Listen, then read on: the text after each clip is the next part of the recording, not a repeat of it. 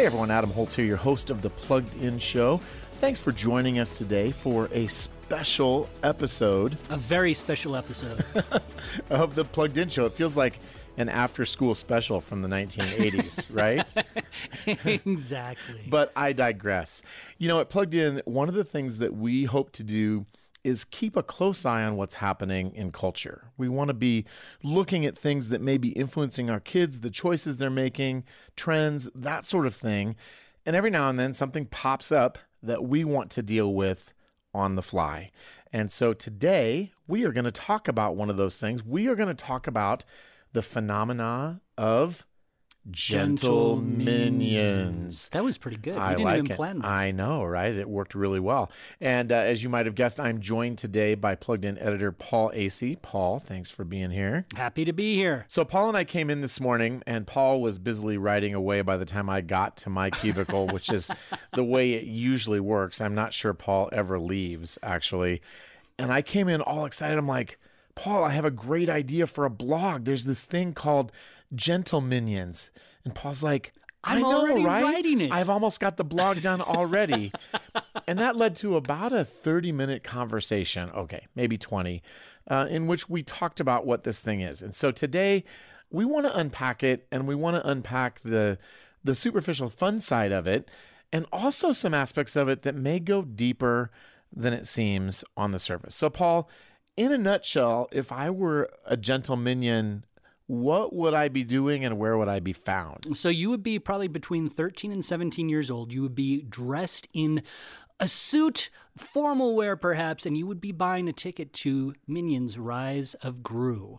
Essentially, this movement was inspired by a TikTok meme that was just sort of GentleMinions that encouraged people to dress up, buy tickets to the Rise of Gru, and attend in as fancy as they could. So it's sort of treating Rise of Gru like prom or something. Exactly. It was a very strange, as most memes are. It was sort of strange, a little bit random. Has a little bit of a darker element that we'll talk about, of course.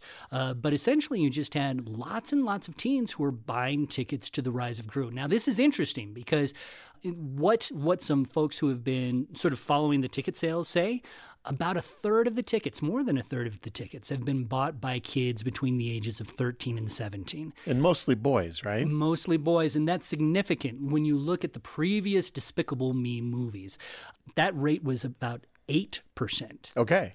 So this is a marketer's dream. It's a marketer's dream. Right. And it has driven the movie actually to already the top 10 of the box office for the year. Yeah, I think it made $128 million in its first 4 days in theaters, which, especially post-COVID, it's significant. It's a lot of money. It's doing really well.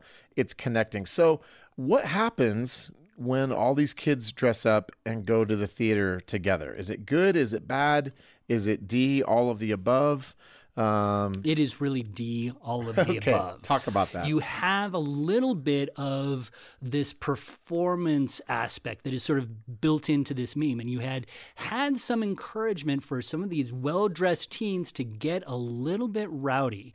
Some of those teens have gotten rowdier than others. In Britain, for instance, there are some theater chains that aren't even showing the Rise of Gru because of the problems that they've had. Or they won't let you in if you have a suit on. Right, exactly. Right, which seems like in our discrimination-focused age, it seems like that would be difficult to enforce that. But at least some of the articles I read, they're doing things like they'll smuggle bananas in. Right. And obviously the Minions are known for their deep affection for bananas. And who doesn't have a deep affection for bananas? I don't, because I'm allergic. But that's another podcast for another time.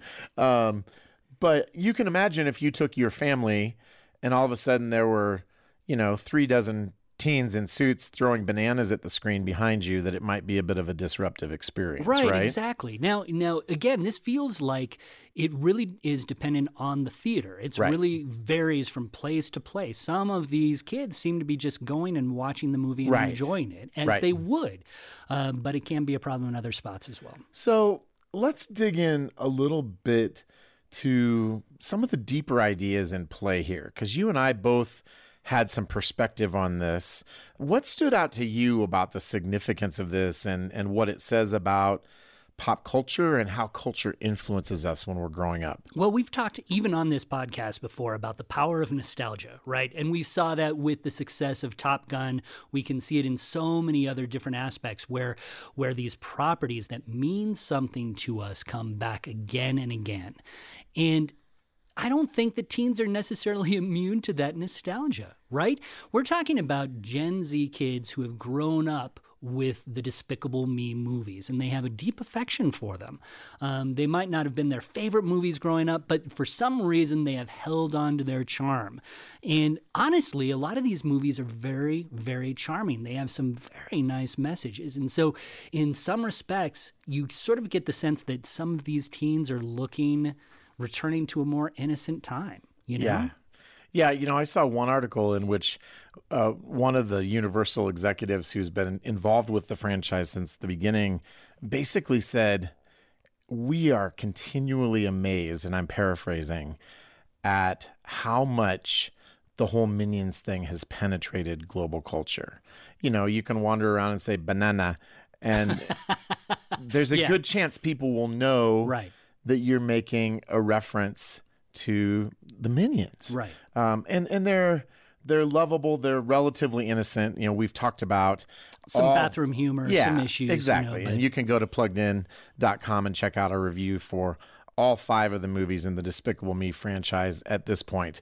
But I love what you had to say, that when we're young, even if something is innocuous and kind of silly and isn't designed for like deep philosophical takeaway, if you identify with it, and especially these kids who are going to these movies now, this franchise has been with them their whole lives, right? And so, it's sort of like a celebration of this thing that they've always known. I saw an article that was out of Australia, which shows how global the culture is. Sure. And a 10-year-old student named Sam Hart said, my friends and I immediately thought that if we didn't engage in it, that is dressing up and doing this thing, we'd regret it for the rest of our lives. We talked about it, we set a date, and arrived in our formal outfits. And I think even though there's been some bad behavior, there's a real sweetness to that. There is a real sweetness to that. And I think it does draw our mind to that.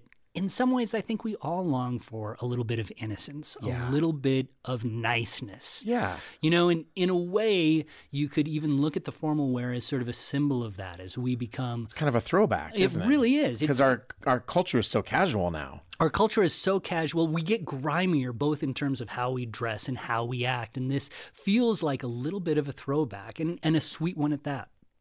And one of the things I talked about that I was sharing with you this morning, my first thought was, this speaks to transcendence. And now you might be sitting there thinking, what is up with Come on, we're talking about little Twinkie guys with goggles on. What does that have to do with transcendence? Well, let me tell you. So we believe as Christians that God has created us with a desire and an indwelt sort of wiring to be a part of a bigger story, to be a part of something bigger than us. And I think if we're pursuing our faith in our families, obviously, hopefully that's directed toward Jesus.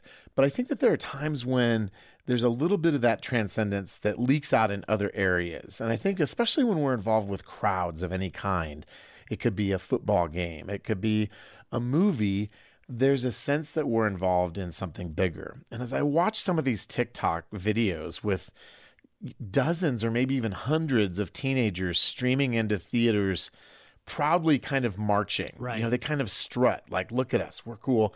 You get a sense that they're identifying with something. They're participating in something bigger than them. And I think in an innocent way, as we said, this speaks to our longing for transcendence and our desire to be connected to something bigger than us. No, I think you're absolutely right. I think that there is a desire to be attached to something bigger. In some ways, it sort of brings me back to some of the unsavory elements of this challenge, right? The violence, the raucousness that you sometimes see. Banana violence. The banana violence. Right. So you have this inherently nice thing that's going on. Yeah. You have this desire for transcendence. Both of those are really good things, and yet the culture can twist it. Sin is crouching at the door, as Genesis says. That's exactly right. And I think that for me, it's a great illustration of what sin does, right? We hear from St. Augustine that, the devil can't create anything, but he can twist what he's given. And it feels like this is a good example of this. Now, granted, the Minions' Rise of Gru is not like some sort of sacred thing. No, I didn't think of Augustine even a single time while I was watching it. But it does have this sweetness about it. It has that element, as you say, this element of transcendence when you sort of buy into this. But as everything good in our lives, it can be twisted for bad purposes, for bad reasons. And I think that that's something that we just have to be mindful of. And this phenomenon, as simple as it is, can remind us of that. I think it does. And I think I want to circle back to the social media connection in terms of, for parents, how we think about this. This is something that exists because of TikTok. Right. Without one TikTok video that goes viral, this probably doesn't happen. Now, in terms of influential TikTok videos, I would rather have my kids getting dressed up in suits and going to see Gru than lots of other things they could be doing that might be a lot riskier. But I think it really speaks to the influence of social media. And as parents, I think we would do well to be paying attention to it, right? And in the ways that it's influencing our kids. Absolutely. When you talk about some of these things that we see on social media, the reality is that parents are always going to be a few steps behind. But it's really important to be mindful of what influences your kids are being exposed to, on any screen available. Movies, TV, but especially social media in some ways. And I think the other thing to be mindful of is that if your kids connect with something and identify with it, sometimes as parents, we have a knee-jerk reaction. We might be tempted to say, well, that's silly, right? I think you could look at this and say, that's kind of ridiculous. Right. But especially when we listen to the words of this 10-year-old from Australia, who's like, I would regret it for the rest of my life if I didn't do it. There's something deeper going on there. And I think that when we see movies and social media influencing our kids, especially if it's in a way that we don't understand or don't like or think is silly, we would do well to pause and say, what is it that you like about it? Where are you identifying with this? I think that's absolutely right. And it gets back to what you were saying about transcendence, right? These kids, it's not necessarily about the Minions entirely. It is scratching an itch. Yeah. Feeding into something that they have a deep-seated desire to experience, that ability to be in community. And when I think about communities, the first foremost community that kids are a part of is your family. That's right. And so you need to be aware of and make that community a welcoming place where you can talk, where you can listen, where you can engage with some of these ideas without necessarily coming to a snap judgment one way or another. Yeah, I love that. And I love how this story has given us sort of a little case study in culture, right? Its influence, its unpredictability, the goodness, the badness, the way kids are influenced by it in an innocuous way. Right. This is not a horrifying story, even at its worst. I mean, at its worst, we're talking about rowdy kids throwing bananas. So, but I just felt like as we talked today, there are so many angles to it. And as you said, we want to be creating really a community and a culture in our family where we're paying attention, where we're watching, where we're talking, and where we're seeking to deepen our understanding of how these things are influencing our kids. And sometimes that means we'll say no to something. Right. And sometimes that means, you know what? Maybe we help you dress up and take you to the theater so you can enjoy this with your friends. And confiscate any bananas that they might be carrying. And make sure there are no bananas in pockets because when they go through the wash, it's just bad. So, Paul, thanks for exploring this strange phenomena of gentle minions today. I hope as you have listened, there have been some points where you can think about your family. And as always, I want to remind you that Plugged In exists to be a resource to help you and your family know what's happening in pop culture and how, you should be making decisions for your particular children in the situations you face. You can find us at pluggedin.com and on Facebook and Instagram. And we thank you for listening today.